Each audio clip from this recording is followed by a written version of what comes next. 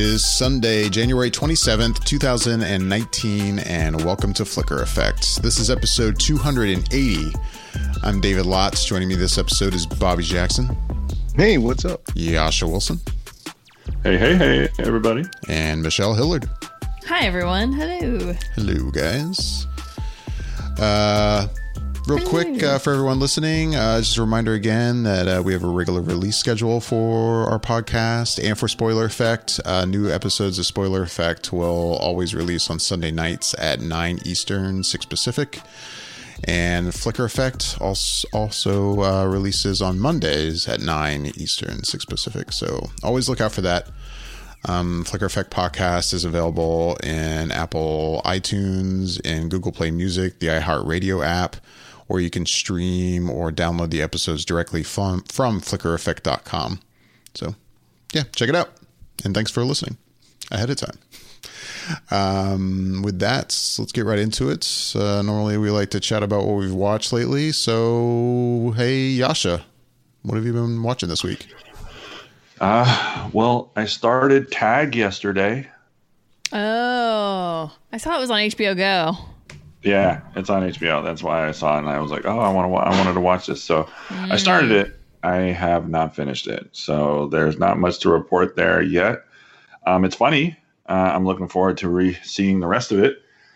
I actually remember this story when it was a Yahoo story. Like somebody broke the news on Yahoo, and they were talking about how these guys have been playing this game of tag for the better part of 30 years, and it gets really extreme. And it's basically what the movie is based on. So I'm just looking forward to finishing it. Like, I mean, it's basically these guys just got together and they've been doing this for the past, 30 years. But it's interesting. So, I mean, they've obviously sillied it up a little bit for Hollywood and whatnot, but I'm still enjoying it. So I'm looking forward to finishing it. Nice. I enjoyed it when it came out. I saw it in the theater and I thought it was pretty funny. It was it wasn't as on the same level for me as Game Night was, but it definitely held my attention, and I thought it was cleverly done. And the way they staged some of the action of the tags is pretty cool as well. But yeah, I think you'll enjoy it by the time you get to the end as well. Yeah, they just barely introduced Jeremy Renner's character, and he's a lot of fun.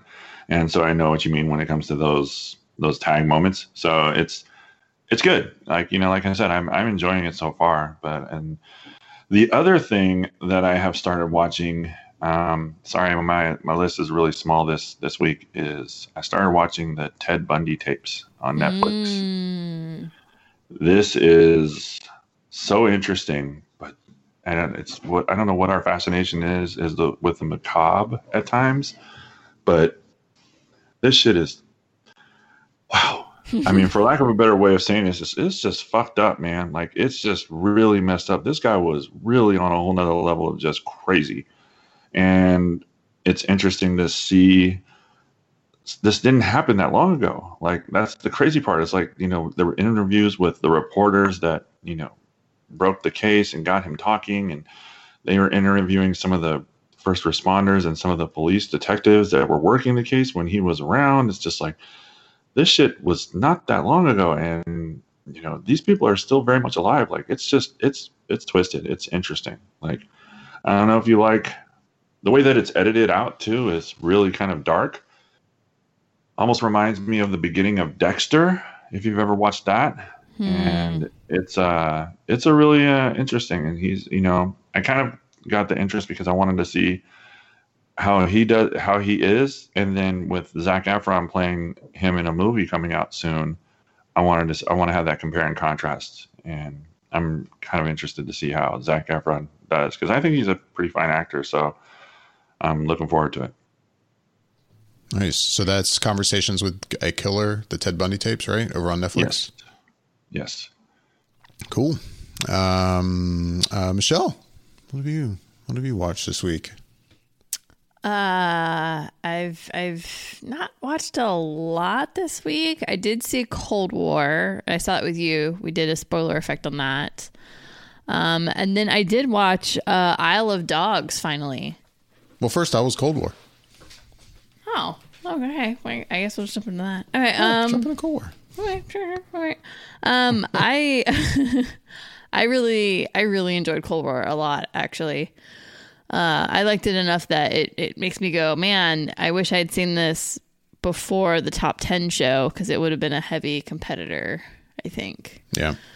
No, I think I love the simplicity of the storyline, even though it's during a very rough, I don't know.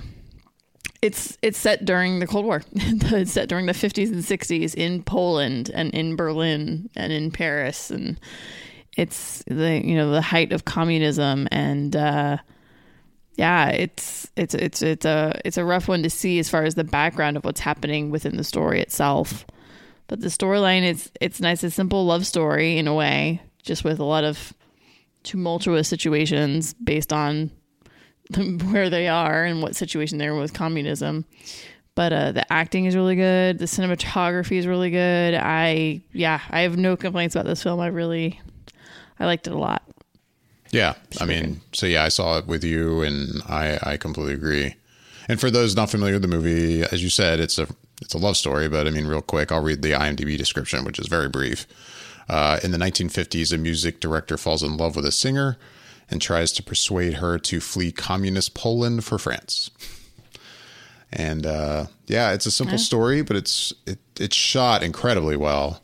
But yeah, it's brief too. I think excluding credits, opening and closing credits, it clocks in at 77 minutes.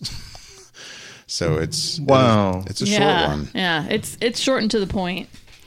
But it doesn't feel too short. I mean, it feels too short in that I'm like, oh wow, I'm enjoying this, and oh, that's too bad it's over. But at the same time, I feel like a perfect length for this movie, and didn't need to be any longer. The story comes full circle. Like, you come to the point that you're like, yep, that's all the story needs right there. Right. Done. But no, it's really good. I recommend it for everybody. Sounds like you're saying, there's no fat on that bone. It's just like they get right to the point, because 77 minutes. I really honestly don't remember the last movie I saw that was that short. I haven't seen an animated film that's that short in years.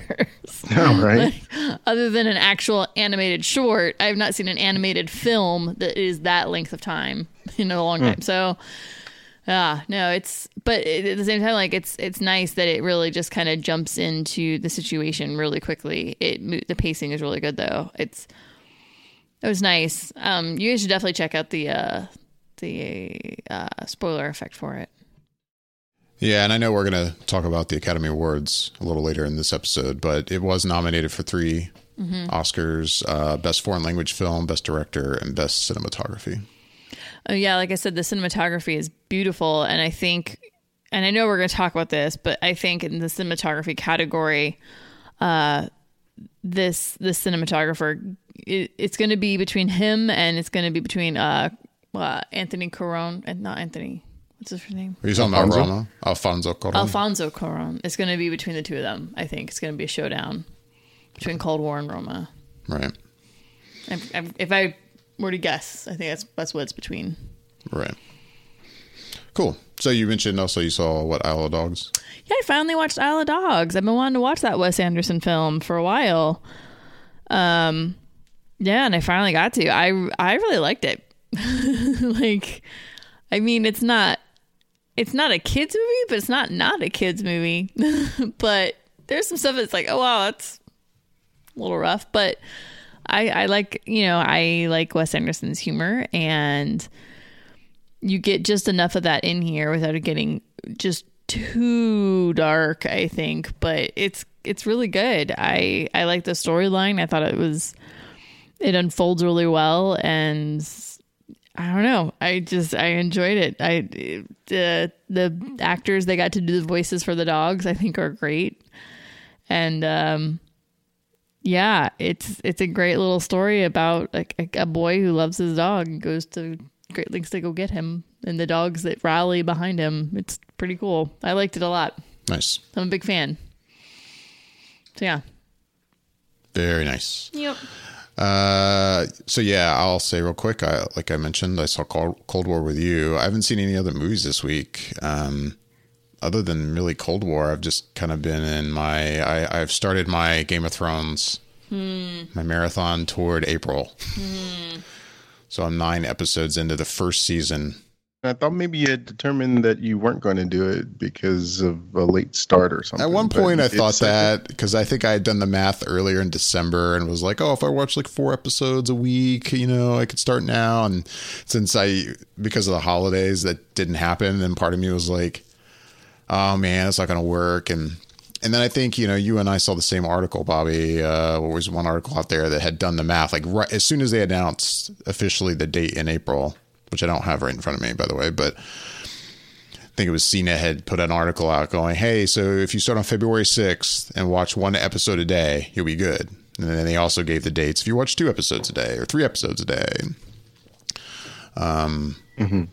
So yeah, when I saw that, I'm like, well, if I go ahead and start now, and there'll be days where I'll watch 2 episodes, which there have been already, and then there'll be days where I won't watch an episode. It'll balance out. It'll work. Balance out. So yeah, I'm 9 episodes into the first season, and I will say, it's funny going into it because I've watched I feel like the first and second seasons probably the most, because I've done this kind of thing in the past. Kind of binging the show again before the new season starts. Part of me was like, oh, do I need to rewatch the first 2 seasons? Do I even want to? I feel like I've seen them a lot, and then starting to watch that first season now, I'm glad I'm watching it, because it reminds me, I think, what I love the most about this show, which is all of these just great dialogue scenes between really great characters, which, as much as I also love these more recent seasons, I do kind of miss that part of Game of Thrones. Like that first season, especially, and even I feel like a couple of seasons past that wasn't about big battles and big moments, other than, big terrible moments like you get at the end of some of these seasons. But, it's just about really great dialogue and great character development. And yeah, I'm enjoying watching the first season. I'm glad I'm watching it. Yeah, I feel like those first few seasons are such a mental head game between the characters and each other, and even between just the show and the audience. It's such a head game the whole time. Like, you're wondering who's got the leg up on who. Like, you're constantly just watching it, and everybody's talking to each other, and you never quite know who to believe or who to trust, and it's just such a mind mess. Like, it's just, I don't know, but it's kind of nice watching that. Like, you kind of see that development go down throughout, and I feel like it's gotten a lot less of that as the years have gone on, but it's obviously, it's very evident in those first few years. You're just kind of watching everything slowly take its time and uncoil and unravel into what is now this huge, epic, like, crazy nightmare. And then it's crazy to think, like, I don't know why, but watching this first season again, I'm like, man, this was 8 years ago. This doesn't feel like it's been that long. Obviously, it should be obvious we're going into our 8th season, but still, I don't know why. I was like, man, I don't know why it doesn't feel like it's been 8 years since we started this run. I don't know. Anyway. Right. It's funny to watch, like, the kids grow up, like, seeing them so young. It's like, oh, God. Whew, they were babies. Yeah. They were super little. All the Stark children children. Wow, like... Whew. Even Jon Snow, he's just this fresh little baby face, soft white, pale baby face little guy, and you're just like, oh, Jon Snow, right. You poor thing. You're gonna go through. You're gonna age so quickly. So yeah, that's. Oh, go ahead, Bobby. I was just gonna ask. Do you think after now that you will have watched all the seasons, and then you'll come upon that final season, and once that's over, do you think you'll ever go back and jump into the books, whether you read them or listen to them through audio? I don't know anymore. In the past, because I've read most of the first book. There was one point where I was like, I'm going to read the books. And this was back before the show had caught up with him and surpassed him. And I was like, oh man, I want to read the books now. I want to kind of get ahead of the show. And so I had started the first book, and I had read most of it. And I don't know why I got distracted by something and never finished it. And then obviously that's never happened, but I had really enjoyed reading it. And there was probably a time that I was I probably would have answered, yeah, I think I will go and read these books and finish it. But now I don't know, because since the show has passed him and the show is basically doing its own thing, even though I know the producers consulted with R.R. Martin about what generally his plan was going to be, I guess. He kind of gave them like, hey, this character's probably, I was going to have him do this and this person do that. Still, like, I don't know if after the show ends and then let's say he actually does finish the series, which is also a huge question mark. Like, will he actually finish them? But if he were, I don't know. I don't know if I would want to see what he did, especially if it was a lot different, or that's tough. That is a tough question because it's like a whole completely different direction. Right. Like, you could essentially say, he's like, oh no, Stark died like, 3 years ago. Like, wait, what? Like something crazy like that. Yeah. So I don't know, maybe, but right now I think my answer would be no. I think I'm good. I think I like the show, and yeah, probably not. Interesting. Yeah. So anyway, that's, other than Cold War, that's really all I've been watching lately. How about you, Bobby? What'd you watch this week? So it's funny. There's one movie in the theater that came out with called Serenity with Matthew McConaughey. Right. And it's funny because one of my friends at work, he had sent me a text earlier in the week, and he was like, "Hey, I think I'm going to go watch Serenity this weekend." And he was like, and in his text, he was like, "It's back in theaters." And then I had to let him know that that's not quite the same movie that you're thinking of. And he was obviously thinking of Joss Whedon's Serenity, which was based the movie version, or that came after the series for Firefly when it went off the air. And he wasn't the only one who thought that, because I was reading Twitter and there was someone, I don't know who the person was, but in their Twitter feed, it said, "Please stop tweeting me about Firefly," or something. And apparently, I guess a lot of people must have been thinking the same thing in terms of the movie. But I did not go see that. I stayed home and I watched a couple of different documentaries about the same subject, which is the Fire Festival. I don't know. Have you guys been hearing about that? I want to watch those. Yeah. Yeah, I want to watch that too. So for anyone out there listening that doesn't know, the Fire Festival was this big event that was supposed to be put on by this guy named Billy McFarland and Ja Rule. And it was supposed to take place somewhere in the Bahamas. They had apparently bought an island that was owned by Pablo Escobar, and they were going to make it into this big, huge concert event, sort of like Coachella. And it turns out the whole thing was a huge fraud. And there's like these different and varying aspects to the depths in which they went about essentially either fooling everyone or fooling themselves into thinking that they could pull this off. And the Netflix version is called Fire: The Greatest Party That Never Happened. And that was the one I watched first. And I really liked that one, I think, a little bit more than the Hulu one, but I almost feel like it might depend on which one you watch first. But the Netflix one felt more like a story because it builds up to the whole thing, and you get these different interspersed interviews and everything with some of the people involved.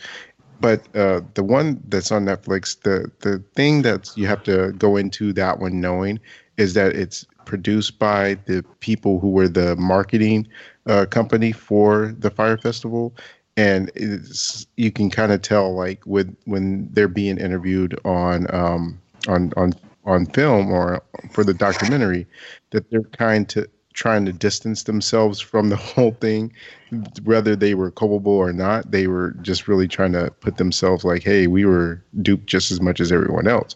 But then when you kind of watch the Hulu version, which is more independent, it's more just sort of a recollection of all the different things that tended to happen along the timeline. And you kind of get the sense that maybe the marketing guys who did the Netflix version knew more than what they were saying they did, because at some point you kind of have to see red flags, and you would want to kind of either stop what's going on, out of the pull down with the whole thing. But it was all very interesting, and I would definitely suggest it for anyone who's interested, because it was fascinating just seeing this swirl of events happen, and the people involved and the people who bought into it. It was like, I was fascinated and just watched both of them back to back, really, 2 nights in a row, and it was really good. So if you have Netflix, you can watch that one. If you have Hulu, you can watch that one, or you can watch them both, which is what I did. And I felt like they both together kind of complement each other and make a one really well sort of story and narrative from both sides of the equation. Nice. Yeah, it wasn't honestly until you mentioned it to me, Bobby, that I realized there were 2. I only had known about the Netflix one. Like, yeah. And you mentioned the Hulu one, and I'm like, wait, what? And then so I've kind of heard about them both now since I discussed it with you. And I guess it's my understanding too that the Hulu one actually has interview footage with the guy. I don't know his name. Yeah, Billy McFarland. Right. Yeah, it does. And it's funny just because Netflix had put it out there that they were doing this documentary, and then Hulu, I guess, was working on one as well.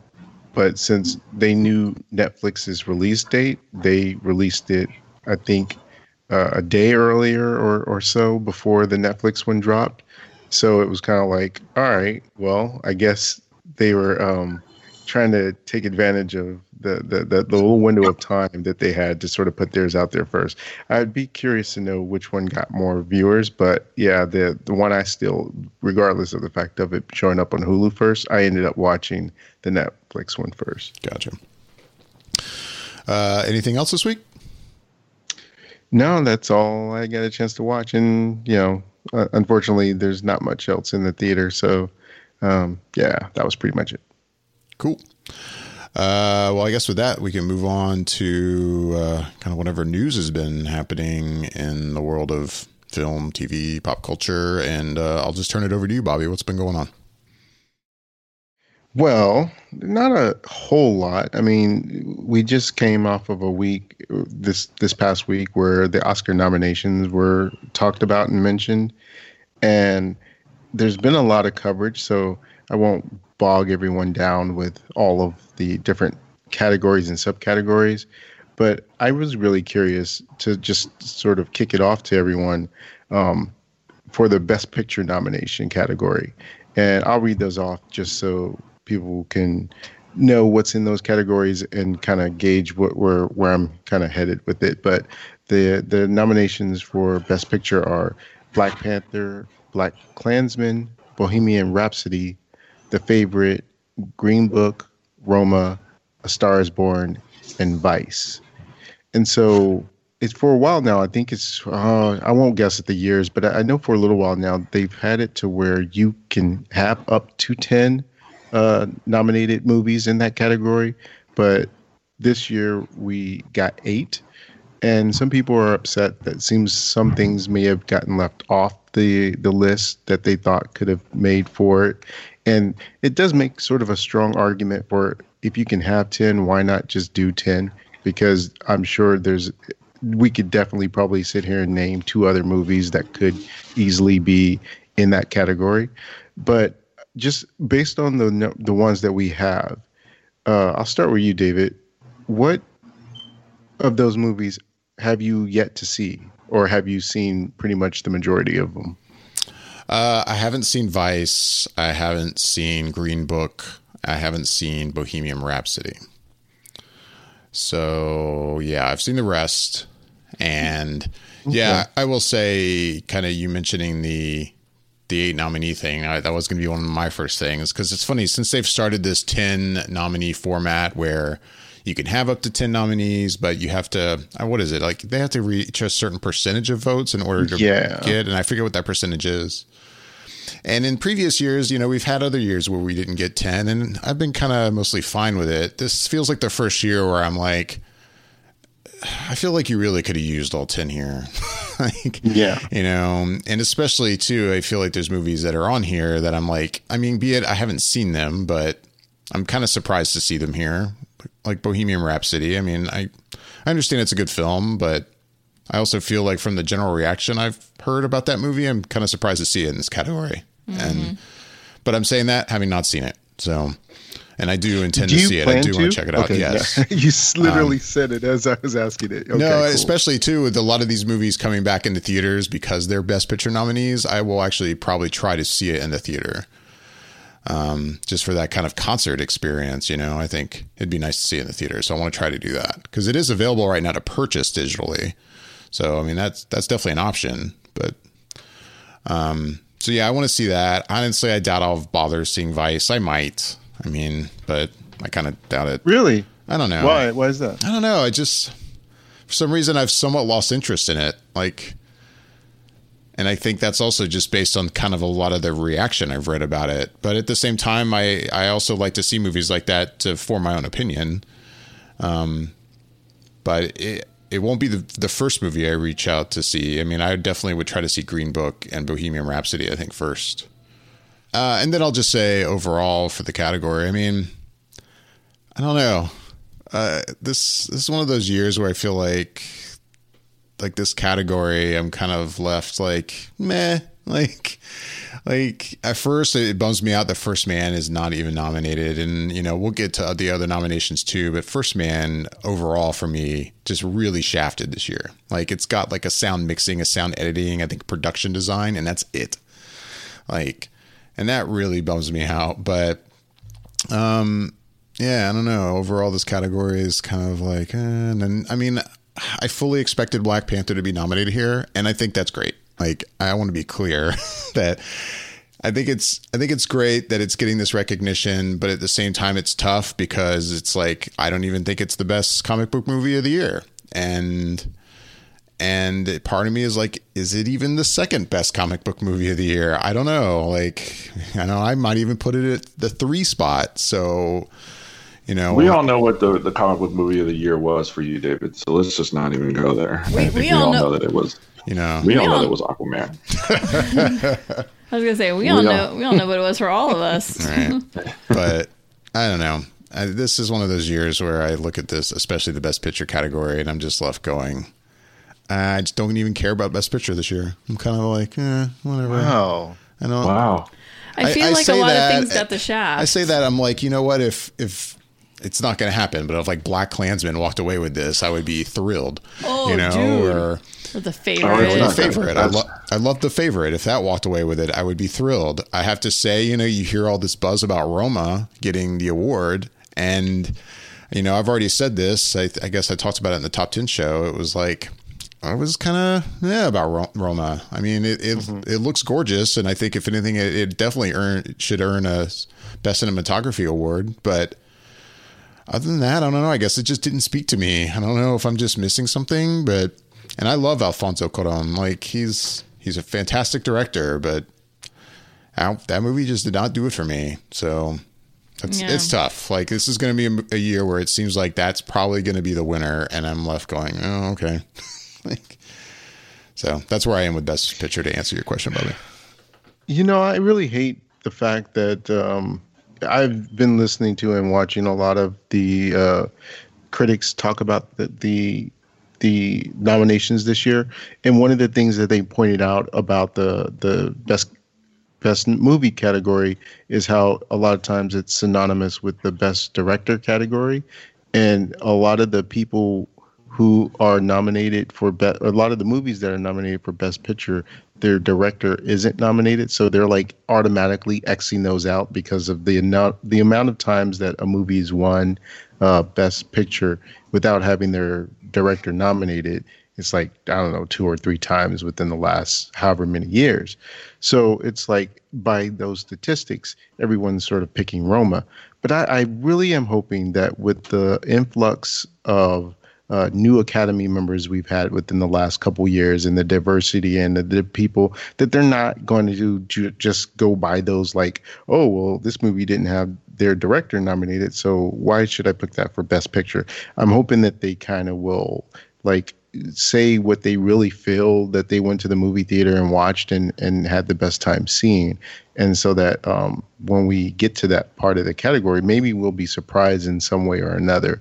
Going back to something that you mentioned as far as the Black Panther nomination, I would agree. I mean, in the sense that obviously it didn't make my top 10. So I absolutely had other movies that were in that genre ahead of it.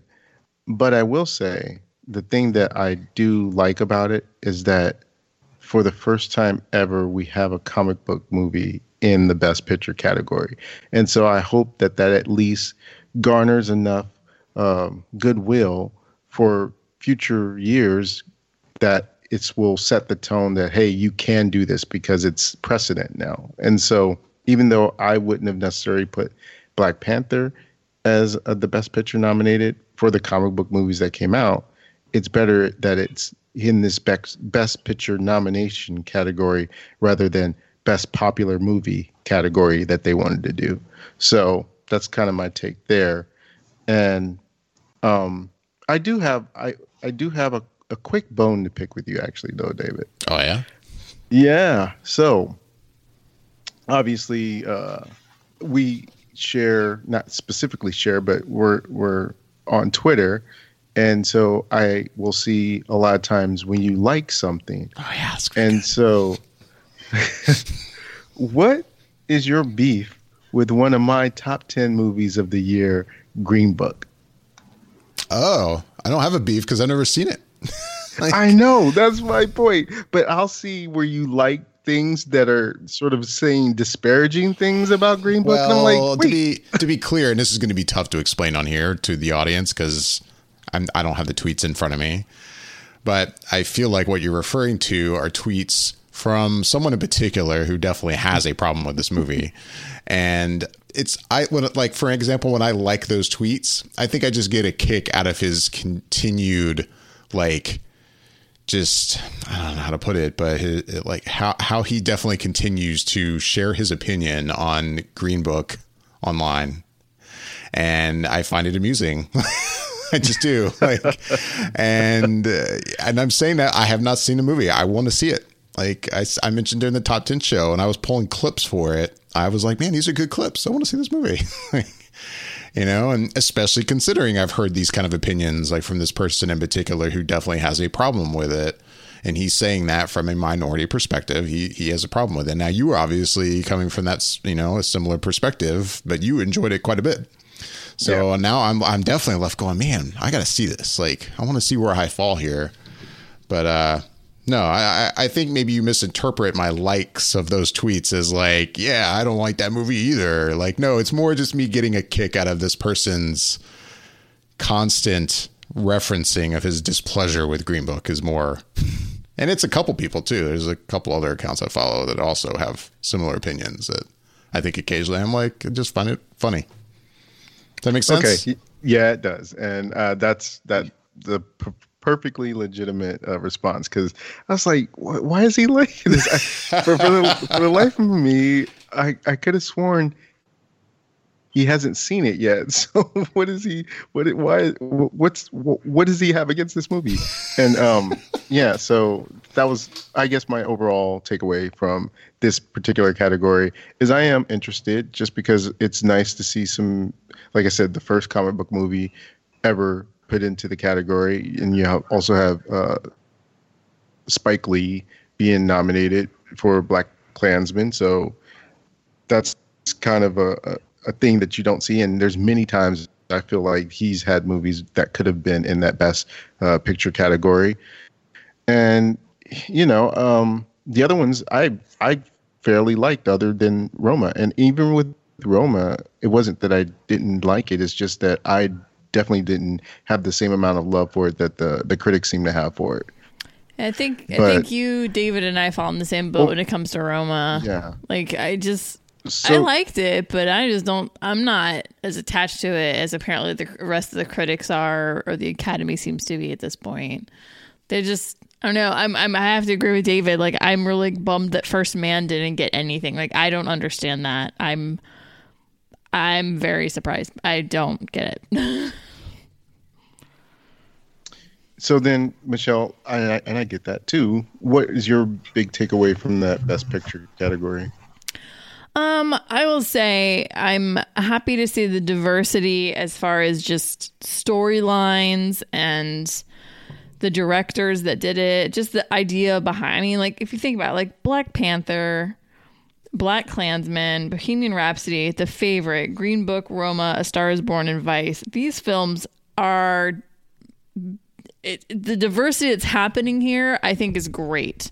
So I think that's probably my biggest, like, wow, it's nice to see. It's not just, I don't know, just your traditional white man Hollywood kind of happening here. We're getting storylines that have, you know, more complex ideas and background storylines that aren't just, you know, traditional centric to what we've seen in the past. God, I don't even know.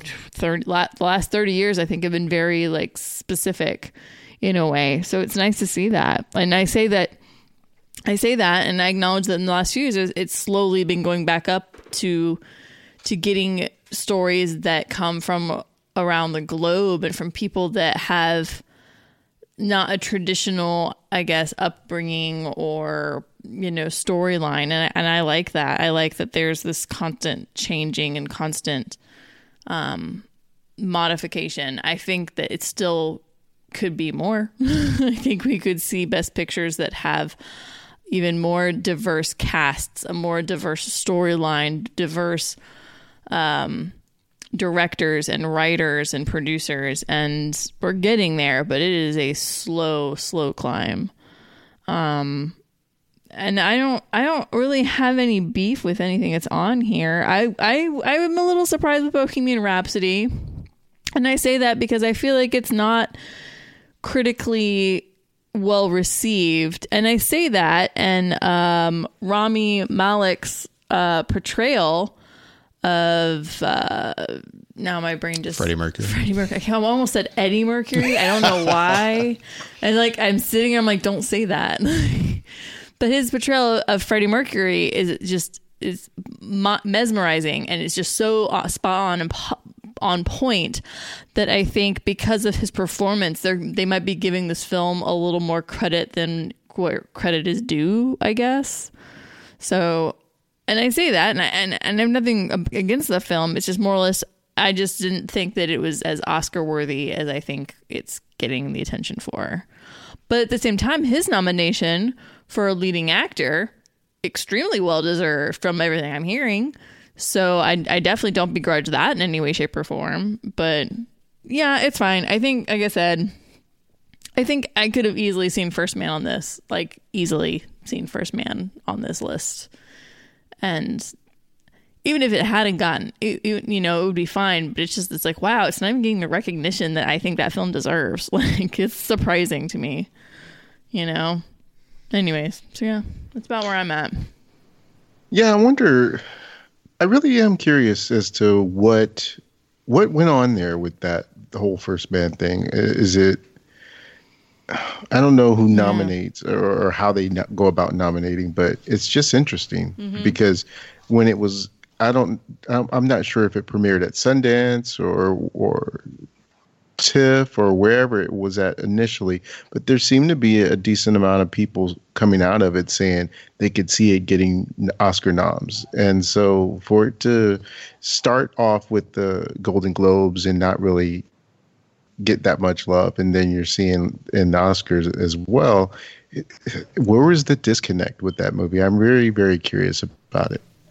Yeah, I mean, part of me is like, I feel like it's a poor excuse, but I guess I find myself wondering, like, is it because it did play kind of earlier in the fall, like compared to a lot of like award kind of contenders too, where a lot of them end up coming out in the late November, December kind of window, since this release like in mid-October. But we've had movies that have released that early before, and they've been fine at the awards. So I don't know. I feel like that's a poor excuse. And I mean, to answer your question, it premiered at the Venice Film Festival in August. Oh, okay. Yeah, I don't know. It's kind of odd to me, but what do I know? Well, that just leaves Yasha, since he hasn't really had his chance to speak upon what he thought of this Best Picture category. So I'm curious, Yasha, how do you feel about this category? Well, like I've been listening to you guys talking, like everybody's kind of, verbalized what I've thought about some of these things as well. Like I'm looking at some of the nominations. I think Roma is definitely since that one's getting a hype or whatnot, the rumors that probably do that win. I don't think BlacKkKlansman and Black Panther have a shot in hell against some of these other movies. I think A Star Is Born was so critically acclaimed. I think that's a front runner as well. I don't think Vice is up there at all. I don't think The Favorite's up there either, and I have heard wonderful things about The Favorite, and I think Bohemian Rhapsody maybe, just because the music holds people into the movie and it's very almost like a sing-along. But I honestly think Roma or A Star Is Born are probably the front runners when it comes to this category. I would be beside myself if Black Panther won or Black Panther. I would be really happy if either one of those won as well. Just because I think it'd be awesome for Black Panther to get an Oscar, with being a comic book movie. I don't think they're going to give it to Spike Lee. I think they're going to give it to Spike Lee on this movie. I just don't think that's in the stars. I like the diversity, and I like how the categories for this that are kind of all over the place when it comes to stories, but I don't think they really have a chance in hell. I think it's mostly going to be Roma or A Star Is Born. Yeah, I think it'll be interesting just because I feel like I'm more on the side of the idea that, like Michelle said, there's definitely a lot in there, and there could still be more in terms of diversity and just mixing it up. But I like this mix, regardless of, I guess, maybe not necessarily regardless of who wins, but I think that these movies being there, they represent a lot of different things. And I like the fact that a lot of these movies, practically all of the movies, I like to varying degrees. So it would give these movies more exposure, and hopefully more people will go out and see those movies. But I guess overall, did anyone else have any sort of takeaways, maybe from some of the other categories that they wanted to talk about, whether it's any of the Oscar snubs or anything that really stood out to them that they liked? I'll start. There was one category that I felt as though one movie got completely overlooked, and I am very shocked and surprised by, and that's in the Best Documentary category. And they completely left out the Mr. Rogers movie, Won't You Be My Neighbor? And a lot of people are saying that because they were right there in terms of seeing that movie and predicting that it would win the category. And I saw it in the theater and thought for sure that it would get at least a nomination. Whether or not I felt as though it could win, I don't know. But to not get the nomination, I was completely stunned by that. But anybody else have anything else that they thought was curious or weird or great? I thought I've got a few things. So in the short film animated, Disney, well, I should say Pixar's Bao is nominated, and it's the first female directed short nomination for animation. I guess I should let me write this down. So it's okay. Let me back up here. So it's Pixar's first female directed short film that is nominated, but then it goes into, it's actually one of the first short animated films directed by a female that's nominated. So it's like there's a lot of little caveats to it, which I think is awesome. And then again here, diversity. This is a Asian Canadian director. She did this as a homage to her mother. And I think it's nice to kind of see that this is where it's going. And the sad thing is at this point in time, I have not seen the other animated short films, but I would like to do that soon.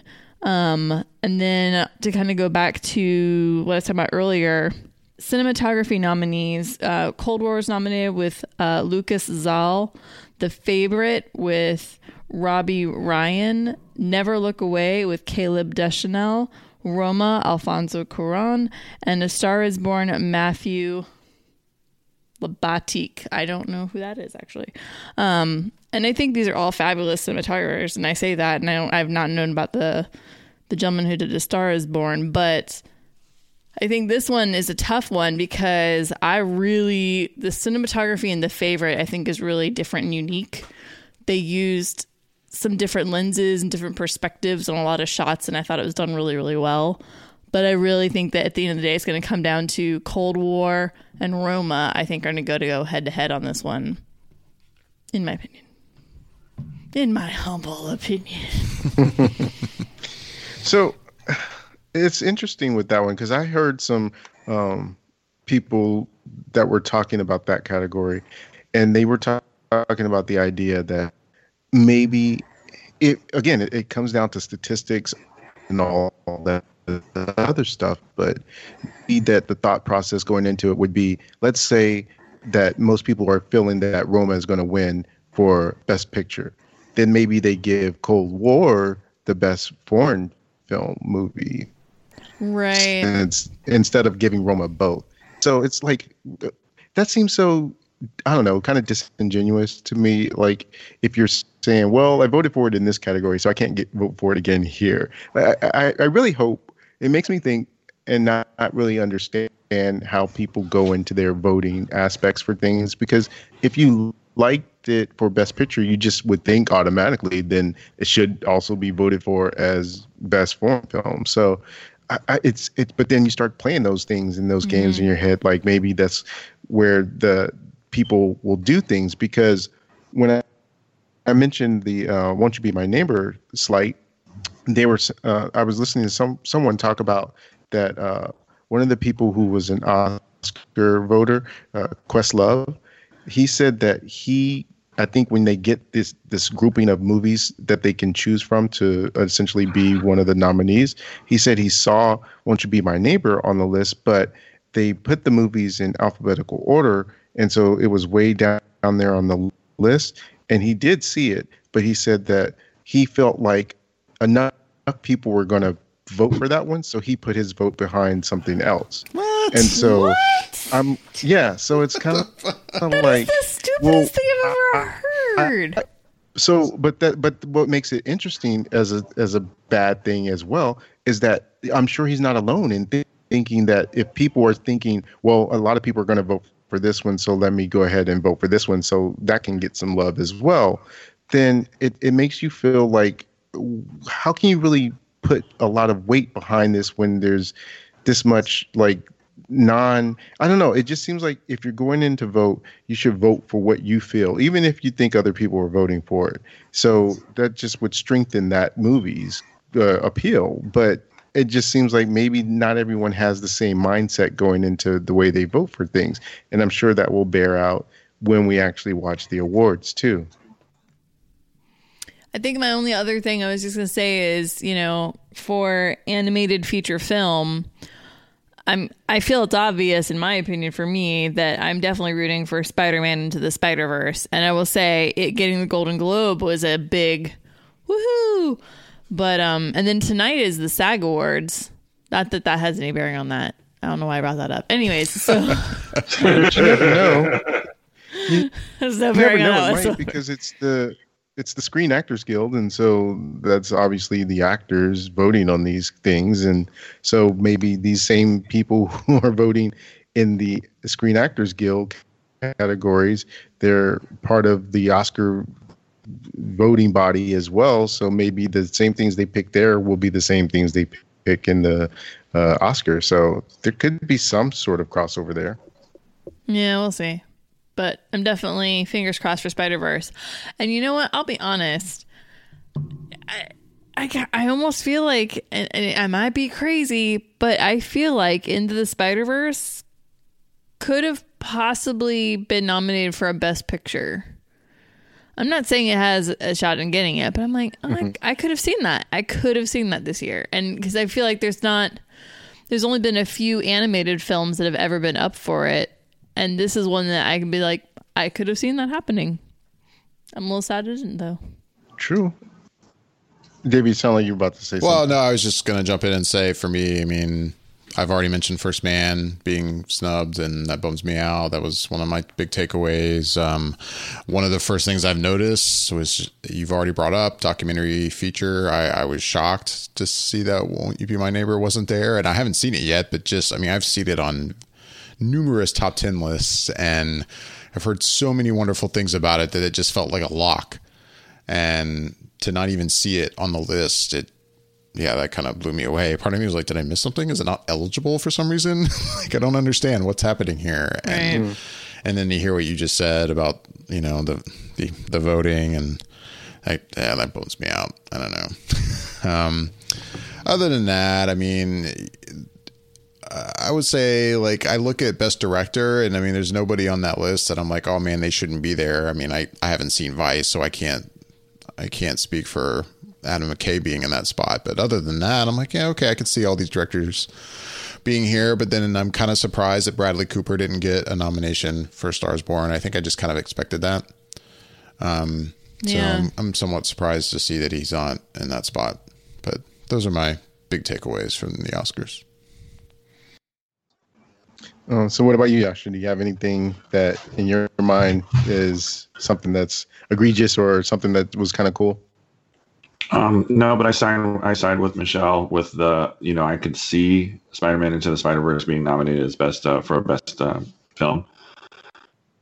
I have high hopes that wins. I think that movie was just fantastic. And the only other movie on that list that I've seen is Incredibles 2 when it comes to the animated feature. Haven't seen Isle of Dogs yet, but I'm definitely intrigued, and I haven't seen, or I don't even know what that is. I don't think I've ever seen a trailer for that one. And Ralph Breaks the Internet I've seen, but not the sequel, I should say. But no, nothing that stands out where I'm just like completely floored or like against the idea of it being nominated, if that makes sense. It's just like, why is that there?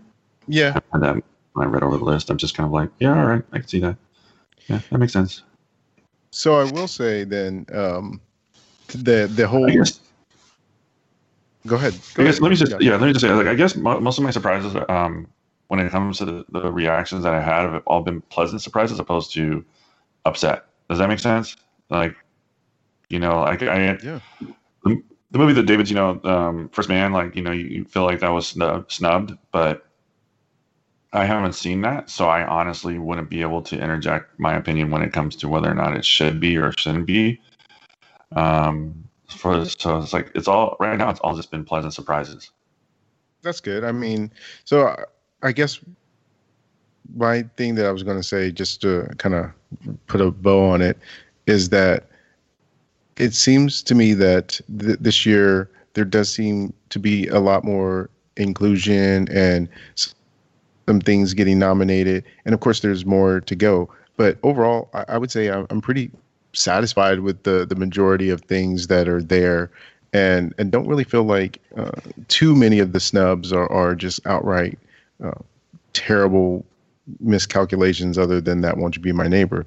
But one of the interesting things to come out of it was the fact that Roma, being a Netflix film, got so many different categories that it was nominated in, and one of the other movies, The Ballad of Buster Scruggs, got a few nominations as well. Yeah. And so that was interesting that Netflix kind of came away with a lot of different nominations this year. And so it'll be interesting to see whether that plays into any part of the voting as well, in terms of, are people anti-Netflix in the sense that they still want to cherish the movie-going experience, even though Roma did play in the theaters for a limited time, but are they sort of these people who are willing to work within Netflix and with Netflix to try and see something like that and open those floodgates even more? So I am curious from that perspective as well. And I think one of the other things that I thought was interesting is that the Oscars itself, they said essentially, without saying, they haven't made it official, but it seems as though we won't be getting a host this year. And they made an additional change into where only 2 of the best songs that are nominated are actually going to be performed. Best original song that's going to be performed at the Oscars, which is All the Stars from Black Panther, and then Shallow from A Star Is Born. So I guess that's one of their first big attempts at trying to cut down the length of the Oscars this year. So we'll see if that helps. That is so crazy to me. What part's crazy to you, Michelle? Like them chopping down the original songs. Like, wow. And I'll be honest, I'm a little bummed too, because like the Mary Poppins song that's nominated is actually one of the songs that I really liked for that movie. It's one of the few I actually enjoyed for that film, and would have loved to have heard that performed. Oh, dude. And I like that song from Buster Scruggs. Heard that news, Michelle? I liked that song from Buster Scruggs too. Dang. No, I hadn't heard that either about you the song. Heard that news about? Oh, really? No. Okay. So then, what are your thoughts on that? Oh, me? Yeah. It's surprising. I mean, I guess I'm not as shocked maybe as you are, Michelle, but it is kind of a bummer. Like, it seems... So what made them choose these 2 songs? Was it a matter of working it out with performers to do the others, and it just didn't work out? So they're like, okay, well, I guess we're just performing 2. But that doesn't seem plausible to me. Like, I'm sure you ask somebody to, hey, can you come perform at the Oscars? Anyone's going to jump to that, like, unless it's just a scheduling conflict. But, I don't know. It does seem weird. I mean, in terms of like just trying to cut down the length of the Oscars, I don't know. I guess I'm just not one of those people that complains about the length of the Oscars, so I guess I'm not the one to ask. But to me, it's just like going to Oscar night knowing it's going to be long. Like, I'm up till midnight. I know that. That's part of the Oscars to me. Like, this whole complaint, oh, it's so late. And I'm saying this, I live on the East Coast and it's Sunday night. And sure, in a perfect world, this would be Saturday night. And part of me doesn't understand why in the hell it is Sunday night. For the life of me, I don't get it, But whatever, fine. It's the Oscars. It's just one of those nights where I'm like, hey, you know what? I watch it. But I guess, you're trying to get the casual viewer, and a lot of people aren't like me or us where we just watch it no matter what. A lot of people are just like, you go to work and your coworkers, it's those people that are like, oh man, I'd watch it, but I gave up halfway through. It's just too long. So I guess I get it. But I don't know. I mean, I will say the lack of host thing, I have mixed feelings on too. It's like, part of me is like, it's totally doable. A lot of times the host feels like, why are you even there? Right. in a lot of ways lately anyway. Yeah. There was definitely a period of time of the Oscars where I felt like it was a golden era of hosts. And I feel like lately, like the Billy Crystal, yeah, exactly. and the Whoopi, and who else used to do it? Steve Martin and Steve Martin did it several times. I feel like that was definitely an era that I'm glad that I lived through that, because that was a lovely era of hosts that we had for a long time. And there's definitely been a lot of opening kind of monologue pieces lately that I've been like, we could do without this. Like, and I say that, Just not good. I love a good movie montage, that's great. I do. And that was what was fun about those old ones. Because it was always, those were good. But I don't know. So part of me is like, you know what? I'm kind of okay without having a host. I'll just be kind of curious to see how they handle it. Since they haven't done it before. That's my concern. Like, is the opening of the show just going to feel really weird? But I don't see a reason for it to be weird. I feel like this show could definitely happen where we don't have a host and almost people don't even notice. Like, they could just get any comic or anyone really to do a very short monologue in the beginning of it. But host isn't throughout the show. I don't think is necessary. Yeah, and we've definitely had shows where we've had like an opening number where you just have a ton of different celebrities partaking in it, and we could have that again here and totally do that. We just don't have a single person who is the host. Right. Yeah. I'm kind of okay with it. Mm-hmm. With that said, I think Kevin Hart would have been great. I agree.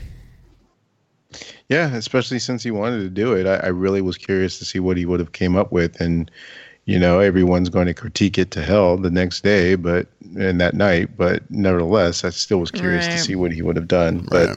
But it will be honestly very, it doesn't matter who you are, but it'll be very interesting to see what they do next year, just because they're going to have to go through it again, in the sense that whoever they vet, they better do a really damn good job of it, because people are going to be waiting and chomping at the bit to sort of tear those people apart in the way that they start digging and trying to find stuff, if it's someone that they don't approve of as the host. Right. Well, I guess that's all of the Oscar stuff there is. I don't have anything else unless you do, David. No, I was going to say I guess we're pretty much running out of time, but if you had any last bits, but I guess not. So no, I don't really have anything else. I mean, we just saw Aquaman pass.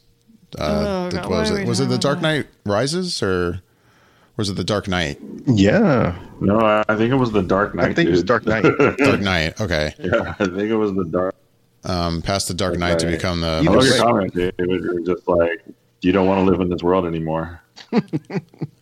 Yeah, no, I'd sent a message to all you guys about the fact that it surpassed The Dark Knight to become the most profitable DC movie ever.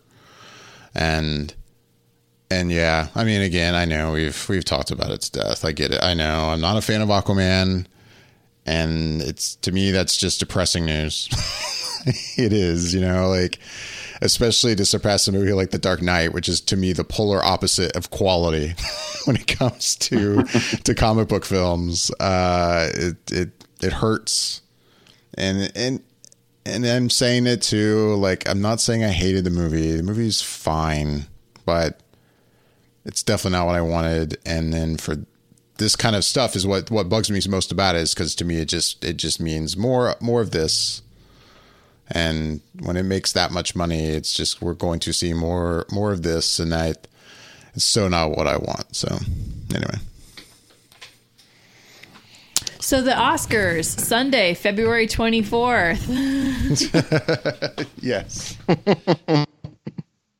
So yeah, with that, we're going to go ahead and wrap things up. As always, we'd love to hear back from everyone listening. You can email us at feedback@flickereffect.com with your questions or comments. You can also reach out to us on Twitter or Instagram at @flicker_effect. And by the way, these shows are also available in their audio form over on YouTube. You can find us on YouTube at youtube.com/Flicker Effect. So just check us out over there if you like. With that, I'm David Lott. I'm Bobby Jackson. I'm Yasha Wilson. And I'm Michelle Hillard. Thanks for listening.